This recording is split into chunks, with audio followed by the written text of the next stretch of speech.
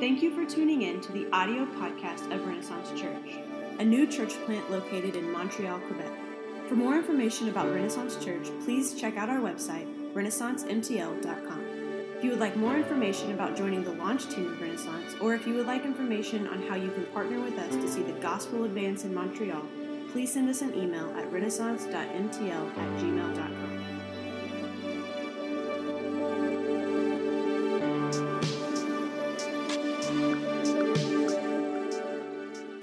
No, it's good to be with you guys.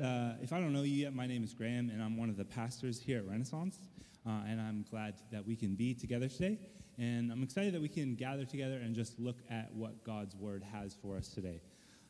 So, again, Dylan kind of welcomed the guests, but I'm going to do it again. If you're new here, want to welcome you here, and we're really glad that you can be with us. We are in a series continuing through a book of the Bible called Mark. And the series we've called Follow Jesus, because in it what we see are people's lives transformed as they begin to follow Jesus. And so so we're looking at how we can follow Jesus as we walk through what the Bible says about his life, death, and resurrection. So I'm going to tell you guys a bit of a story to begin.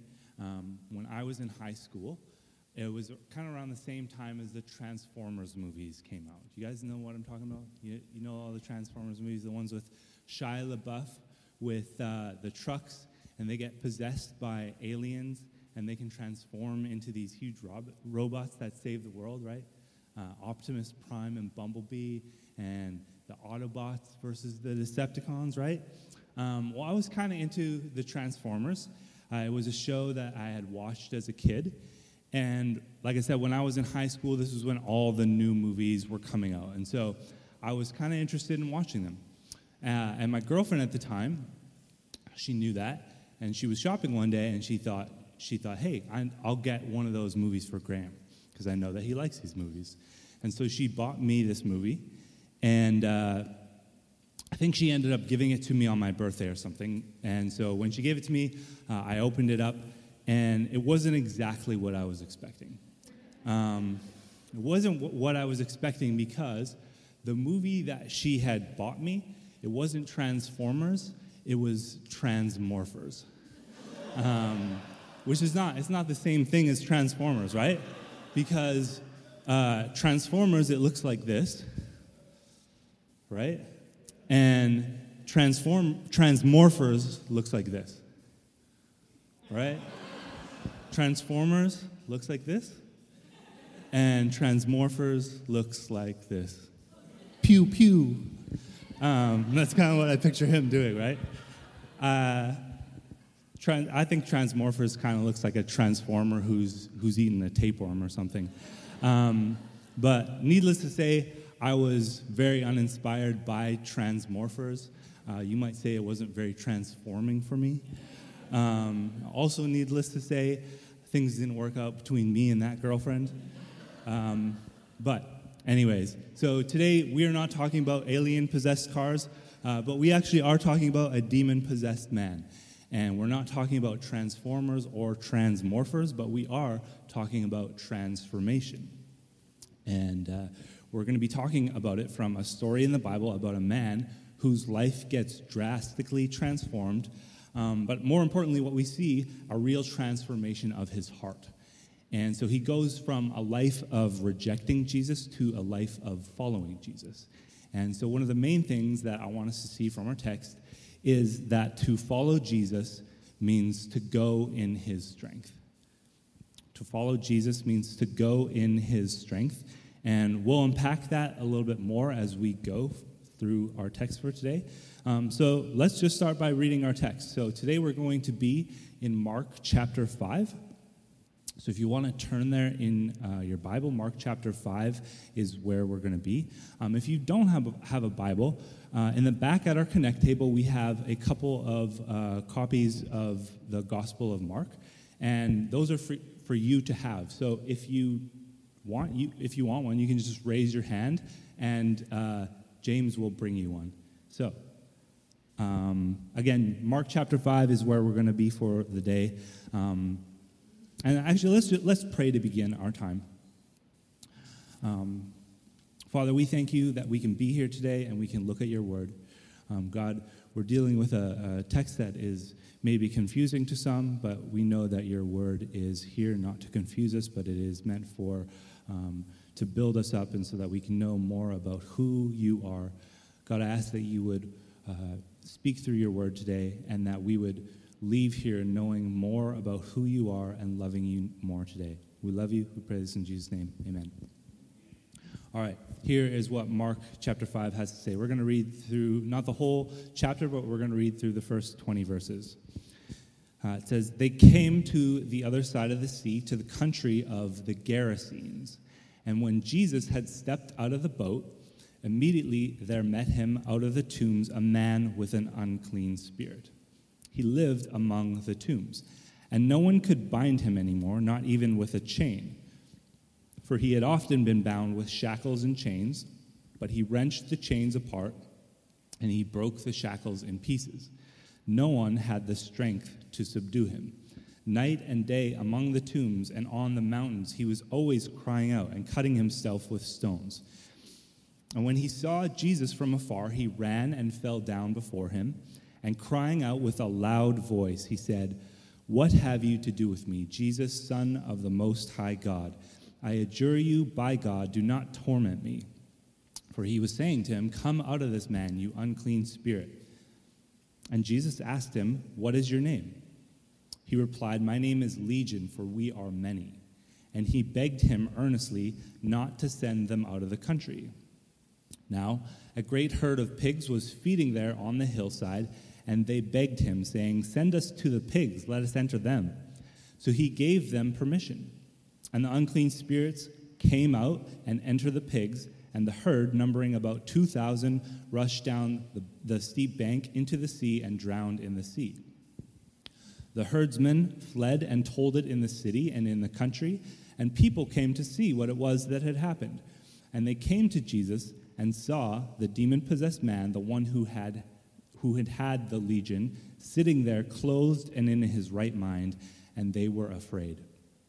And those who had seen it described to them what had happened to the demon-possessed man and to the pigs, and they began to beg Jesus to depart from their region.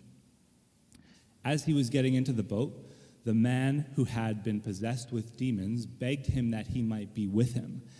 And he did not permit him, but said to him, "Go home to your friends and tell them how much the Lord has done for you and how he has had mercy on you." And he went away and began to proclaim in the Decapolis how much Jesus had done for him, and everyone marveled. So, I'm going to tell you guys another story here. A couple weeks ago, we had our interns over for dinner, and one of the interns, her name is Rachel, she told us a story about how she went to a cafe around where she was staying, and she had been getting to know some of the baristas there. And so she went in and she began reading her Bible, and she started reading this passage. And as she was reading, one of the baristas who had gotten to know her, she came up to her and she said, "Hey, what are you reading?" And she kind of had no idea what to tell this person, right? She was like, paused, and she's like, "Well, I'm reading my Bible." And she thought, like, please don't ask me what I'm reading, right? She didn't know what to say because our passage for today seems pretty out there. And like, really, what do you say to that, though? Do you say, like, "Yeah, I'm reading my Bible. It's a story about this Jesus and this guy who lives in a cemetery, and then these demon pigs, they end up drowning themselves," right? Because there is a lot of unusual things that are going on in our passage for today. And I suspect that might be the reaction for many of us here. Like, what do we do with a text like this? How do we make sense of it? And how can we benefit from a story like this? And so we're going to explore that today because this story is not here by accident. It's not put here to confuse us or to catch us off guard. But all of this is the Word of God and is meant for our edification, and so that we would be built up and that we would know and appreciate God more because of it. The book of 2 Timothy, it says, All Scripture is breathed out by God and is profitable for teaching, for reproof, for correction, and for training in righteousness, that the man of God may be complete, equipped for every good work. And so we fully believe that. And just because we come across a text that may seem confusing, doesn't mean that we just ignore it and that we move on from it. But that actually we explore it more and we lean heavily on God's Spirit to reveal to us the truth about God for our enrichment. And so all that to say, we do have a very rich passage here in Mark, and as I said, it may sound confusing at first glance, but when we read it, for those who have been with us through this series, this actually should remind us of something. When we read this passage, we should be reminded of another passage that we recently just read in Mark. What does this sound like?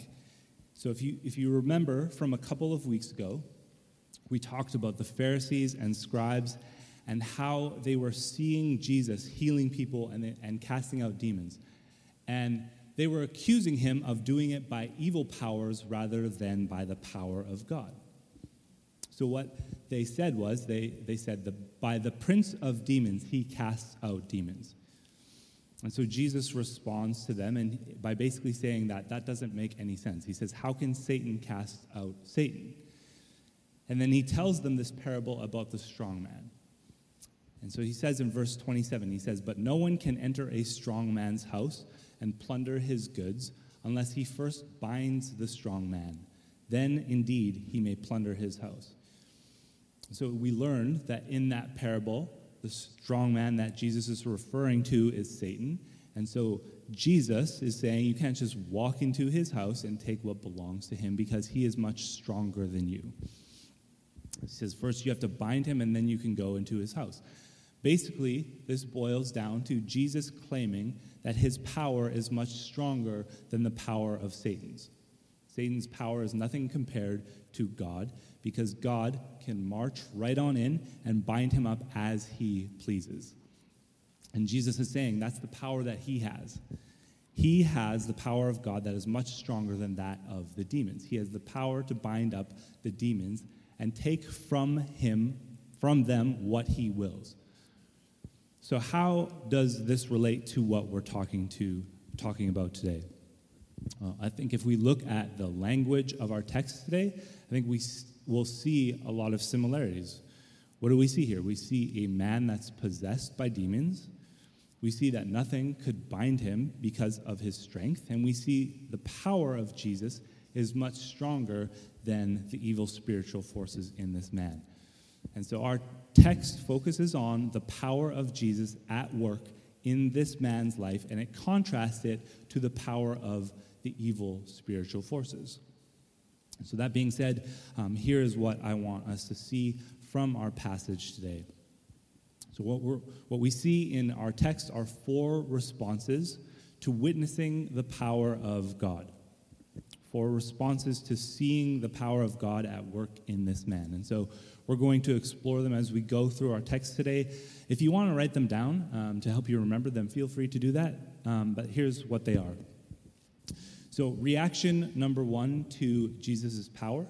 We see the demons, and their reaction is to say, let us go away from you. So they say, let us go away from you. Next is the reaction of the herdsmen in the story, and they react to Jesus' power by saying, go away from us. They say, go away from us. Following the herdsman, we see the man who was formerly possessed, so we call him the healed man. His reaction to the power of God is to say, let me go with you. So he says, let me go with you. And finally, we see what Jesus says. And we see that Jesus says, go. So Jesus says, go.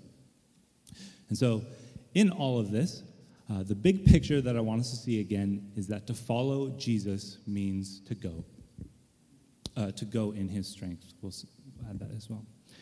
So let's take a look at the first response to the power of Jesus here. So we see Jesus and his disciples, they come to this country called the Gerasenes. And Jesus gets out of the boat, and immediately he is met by this possessed man. This man, we're told he lives in the tombs, right? So he's basically living in a cemetery. He's living among the dead, which is certainly unusual. It also says that no one was able to bind him, not even with a chain, because he kept breaking the chains apart. So it highlights here this unusual strength that he had. And then it says that he was constantly screaming both day and night, and he was cutting himself with stones. So this again tells us a lot about this man and his situation. The strength that he had is clearly not human. He has a lot of strength, but it's not human. While we see that he has a lot of power, we also see that the power that he has is not a good power. So it's causing him to live in seclusion by himself amongst the tombs, amongst the dead, and it's causing him to scream all night and day, and it's causing him to mutilate his body with stones. So he's clearly being tormented by this evil spirit, and this evil spirit, it evidently has a lot of power. We also find out that this man isn't just possessed by one demon, but in fact by many. And Mark tells us that when the demons, when they leave him and they enter the pigs, it says that they entered about 2,000 of them. Now, I don't know how demon possession works in pigs, if it's just one per pig or more or less. But I think it's certainly mentioned here to show us the power that possessed this man. That even 2,000 pigs couldn't handle this power, and they decided to drown themselves as opposed to being tormented anymore. And so it is evident the evil supernatural power that is possessing this man. But as soon as we hear of the power of this evil spirit, what happens? The spirit in this man sees Jesus coming from a distance and bows down in front of him. They call out to him as Jesus, Son of the Most High God. And so the very presence of Jesus causes these spirits to tremble. So for all the strength that they have to break free from these chains and possess this man, that they recognize that they must bow before Jesus. They know that Jesus has the ultimate power, and to be even in his midst causes them to bow down in fear of the power of Jesus. So I think this tells us a lot about the power of God as well as the world that we live in. Because what we see in the Bible is not this good versus evil battle as if they're two equal opposing forces, right? It's not like this yin and yang where we don't know who's going to win. It's Jesus, the creator, and everything else, creation, that is subject to the rule of God. It is creation, demons and humans included, that have rebelled against the ultimate good, but have no real power against it. Because for all the power that these demons had, they immediately recognized the real power and authority of Jesus, right? They had beyond human strength, and yet they must bow down before Jesus because they know who's in charge. And so if we look back at our story, we see Jesus begins telling the demons to come out of this man. But what they say is they beg him to send them into a herd of pigs. Now, why do they want to go into the pigs? What are they saying here? They're saying, let us go away from you. Let us escape. We don't want to be near you anymore. They say, please just let us leave. We'll go into these pigs and then we'll leave. So they recognize Jesus' power. They know they're in trouble because Jesus is there. And so the reaction to witnessing the power of Jesus is to say, let us go away from you. Next, we see the herdsman's reaction. And the reaction to witnessing the power of Jesus is to say, go away from us. They say, go away from us. And this seems similar to the reaction of the demons. Let's read what it says. It says, the herdsmen fled and told it in the city and in the country. And people came to see what it was that had happened, and they came to Jesus and saw the demon-possessed man, the one who had the legion, sitting there clothed and in his right mind. And they were afraid. And those who had seen it described to them what had happened to the demon-possessed man and to the pigs, and they began to beg Jesus to depart from their region. So what's the difference here? On the outset, they seem to have similar responses to the demons. They both don't want to be anywhere near Jesus, and they both even fear Jesus. So we see that in verse 15 where it says that they saw the man in his right mind and they were afraid. So how is their reaction any different than that of the demons? Well, the difference is in why they feared Jesus. You see, the demons feared Jesus for what he will do to them, and the herdsmen fear Jesus for what he will do for them. The demons are subject to the wrath of Jesus, but the herdsmen are subject to Jesus' mercy. They came to see what Jesus had done to this possessed man, and they say, no, we don't want that. Please leave. Go away from us. Why do they reject the power of Jesus, though? Because the power of Jesus will cause them to change. The power of Jesus is a transformational power that will change who they are, and they are afraid of that. They would rather be stuck in their own ways than be transformed to do the things God's way. And if we look at our text, I want us to look at a few ways in which Jesus' power transforms.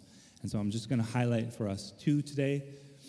First, we see that the power of Jesus brings order from chaos. So it brings order from chaos. So what we see in this man is that he goes from a life of seclusion, living among the tombs, cutting himself and screaming all night and day, to a completely transformed life. It says that after he was healed, he was sitting there clothed and in his right mind. He was completely sane. And later he goes home and he tells all his friends what Jesus had done for him, and everyone marveled. So he's around people, sharing with them what Jesus has done and is living a totally sane life. So the power of Jesus brings order to this man after a life of chaos.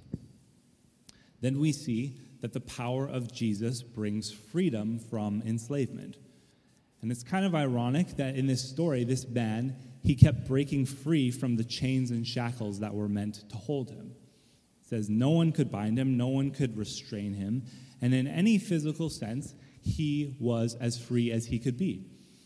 And yet he was so spiritually enslaved to these demons that he had no control over even his own life. He was stuck in this world of chaos, and he had no power to escape. And Jesus freed this man from enslavement to these demons to a life of following Jesus. And this is what we see of how Jesus transforms our lives.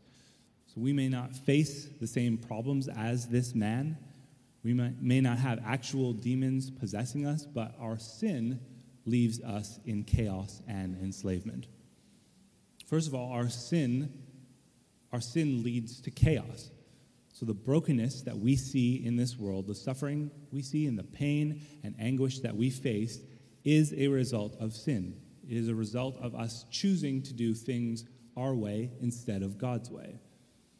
The brokenness we see in this world is us simultaneously being a part of the chaos in the world, as well as being victims to other people's chaos.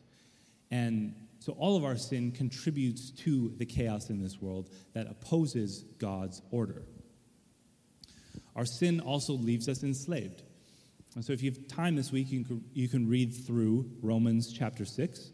I won't get into it in too much detail, but it talks about how we are either slaves to sin or slaves to righteousness, meaning that without a transformed heart, we are actually slaves to sin. We cannot make ourselves want to obey God. And we may even do some good things, but even the good things that we do are tainted by our selfish desires, and they don't earn us any favor with God. And so our sin has a grip on us, and we are slaves to it unless we have a transformed heart. But all of this is what Jesus came to reverse. This is what Jesus has to offer: order from chaos and freedom from enslavement. And this happens when we put our faith in him and in his righteousness. So So again, our situation may not look exactly as this possessed man, but we are just as desperately in need of Jesus to bring order to the sinful chaos and enslavement in our lives. And this is exactly what the herdsmen are resisting, right? They're resisting the power of Jesus that can transform their lives. They've seen and heard what Jesus has done for this man, and they say, "No, I'm not interested. Please go away from us." And so what we see is the demons, they say, "Let us go away from you." The herdsmen say, "Go away from us." And then next we see, after witnessing the power of Jesus, the healed man begs Jesus. He says, "Let me go with you." And one thing I want us to notice quickly here is what we see in each of Jesus' interactions. So each time Jesus is confronted in this story, it says, "and they begged him," or your translation might say that they implored him. So of the possessed man, it says, "and he begged him earnestly not to send them out of the country." Of the demons, it says, "and they begged him, saying, 'Send us to the pigs.'" Of the herdsmen, it says, "and they began to beg Jesus to depart from their region." And of the healed man, it says, the man who had been possessed with demons begged him that he might be with him. Each of these interactions are based on appealing to the authority of Jesus. They're reliant on his permission. And one thing that is interesting here is that Jesus gives permission to both the demons and the herdsmen, but he doesn't give permission to the healed man. The demons, they ask to go to the pigs, and Jesus grants it. The herdsman asks Jesus to leave, and he grants it. But the healed man asks to come with Jesus, and he does not permit it. What we see is that Jesus has other plans for him. And what we see in this is that if we won't let God transform our hearts, he may just allow us to continue to have things our way. We might just get what we want if we don't want Jesus anywhere near us. But ultimately, if we do not have Jesus transform our hearts, then we end up in chaos and enslavement to our sin because of it. So looking back at the healed man's response, he says, excuse me.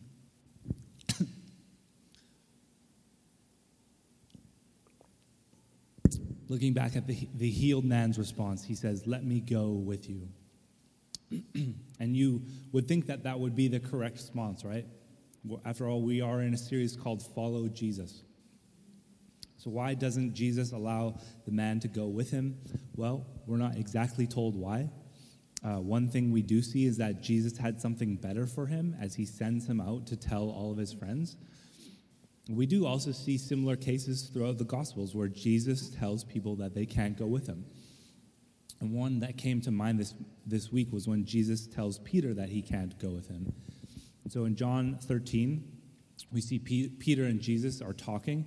And here's what it says. Peter says, "Lord, where are you going?" And Jesus answered, "Where I am going, you cannot follow. You cannot follow me now, but you will follow later." "Lord," Peter asked, "why can't I follow you now? I will lay down my life for you." And Jesus replied, "Will you lay down your life for me? I assure you, a rooster will not crow until you have denied me 3 times. So Jesus did not permit Peter to follow him because he knew where he was going. Jesus was going to the cross. He was going to be nailed to the cross, and he was going there to pay the penalty for our sins. And he didn't deserve this type of death, but he willingly took on the weight of our sin that we deserved. And this possessed man, he could not pay the wages for his sin. You and I cannot pay the wages for our sin, but Jesus could, and he did. And he offers us new life to those who will put their faith in him. A new life just like he gave this possessed man, a life of order and a life of freedom. And so we do not go with Jesus because Jesus has other plans for us. Finally, we come to Jesus' response here. And what does Jesus say? Jesus says, "Go."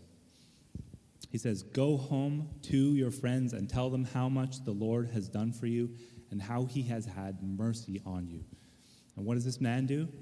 He goes. He goes and starts telling people how Jesus has had mercy on him, and it says that everyone marveled.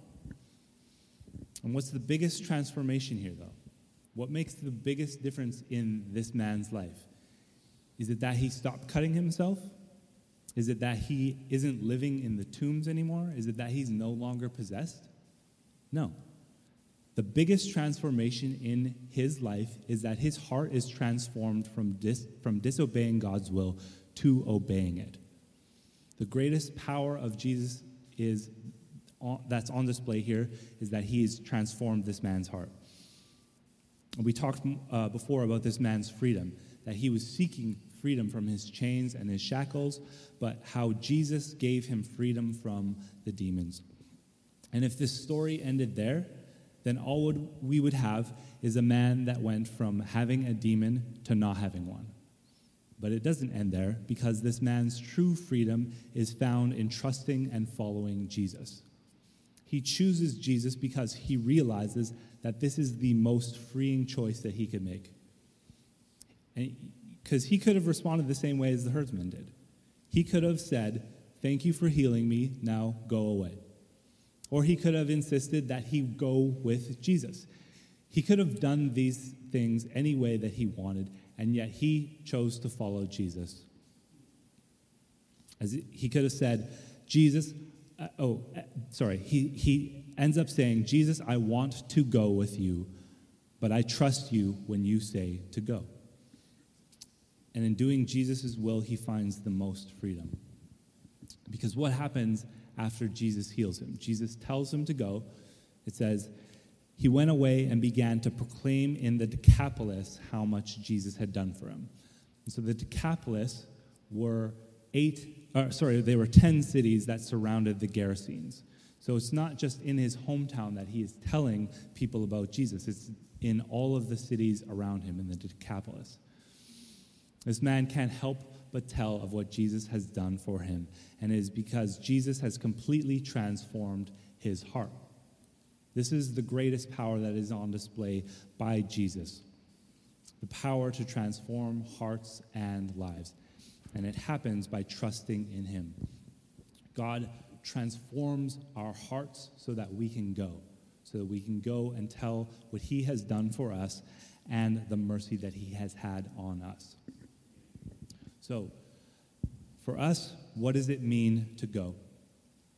Well, it's the same as it meant for this man. It is sharing how Jesus has transformed your life. It is telling people the transformational power that Jesus can have in their lives when they trust in him, whether that's here in Montreal or overseas or wherever you live. A few weeks ago, we had a barbecue in the park with one of the teams that we had serving here. And as we were in the park, I saw one of my friends who is a Muslim, and he was hanging out. And so I went over to say hi to him. And he was with a few of his Muslim friends. And so I introduced myself. And one of the guys, he quickly found out that I was a Christian. He asked how I knew my friend. And I told him that we had done some interfaith projects together in the community. And so this guy, I believe he was a very devout Muslim. I think he was trying to actually convert me to Islam, which is fine. At this point, I'm quite confident in my faith in Jesus that I'm probably not going anywhere, right? So don't worry. But he's sharing with me what he believes, and as he was sharing, he kept saying, "I think you should consider this," right? He says, "You're a smart guy. You should ponder what I've told you." And I was really flattered that he called me smart. But I thought, we could go on debating who's right and wrong, and I'm sure neither of us would convince the other through debating, right? Both of us are completely convinced in our own minds that we worship the true God. And so I asked him, I said, "Hey, how long have you been a Muslim?" And he said, "I've been a Muslim my entire life." And so I shared with him, I said, I have not been a Christian my entire life. I come from a home where Christian values were taught, but I said I've only been a Christian now for maybe less than 10 years. And I said prior to that, I lived my life however I wanted. And I thought that gave me freedom. And yeah, I found that my life was actually full of chaos, and not order. When I was 24 years old, I was introduced to a friend, and he shared who Jesus was with me, and my life completely changed. So I went from loving my sin to hating it, and I went from wanting to live my life the way that I wanted to living the way that God intended. And I can only describe that as an act of God because Jesus completely transformed my life. I believe that he came to earth to die for the sins of the world, and God raised him from the dead, and he is alive now and living in those who put their faith in him and in him alone. And if you're here today and you are a Christian, then you have a testimony. You have a story of how you have personally experienced the transforming power of God in your life. And that's something that you can share with others, whether that's here or in the States or wherever you live. We as a church, we also want to go to tell people of all nations, not just here in Montreal. And so we just went on our first trip to North Africa to help a missionary there in April. What he does is he builds wells and water towers for the people there, and his wife is a doctor who cares for the people in the villages there. They also share with people how Jesus transformed their lives and how he can transform theirs. The people who live out there, they're called the Berbers. And when we went, we spent a lot of time helping with a water tower in one of those villages where the gospel had never been before. And we want to go back and help serve the people out there and share with them how God has transformed our lives. And so that's something that you can be a part of. We're looking at going back next year, and we would love for you to join us in that. So sharing how God has transformed your life and going to the nations are just a couple of practical ways that you can display the power of Jesus that has the ability to transform hearts. So, what do you say to the transformational power of Jesus? How will you respond to the good news that Jesus transforms lives by his mercy? That your life can go from chaos to order, from enslavement to sin to freedom from it. Do you say, Jesus, let me go away from you? Do you say, Jesus, go away from me? Do you say, Jesus, let me go with you? Or do you say, Jesus, I will go? And I'll close with this. How are we able to do any of this? Right? Jesus tells us to go. He tells us to go, and he tells us to go and tell of his mercy. But he tells us that we're not doing it alone. I'm going to read for us from the book of Matthew. This is in Matthew chapter 28. And here's what it says. And Jesus came and said to them, all authority in heaven and on earth has been given to me. Go, therefore, and make disciples of all nations, baptizing them in the name of the Father and of the Son and of the Holy Spirit, teaching them to observe all that I have commanded you. And behold, I am with you always to the end of the age. So where the healed man says, let me go with you, Jesus says to us, no, I am going to go with you. I am with you always to the end of the age. We have the promise that Jesus is with us, that his transforming power lives in us no matter where we go. We are sent out not on our own strength, but with the strength of Jesus. So to follow Jesus means to go in his strength, because his strength transforms hearts and lives to love him and to do his will. We're going to close. I want to actually just close our time just where we are, just praying by ourselves. We'll have James come up and play. And I want us to think about what it means for us to go and tell, and maybe meditate on how Jesus has transformed your life.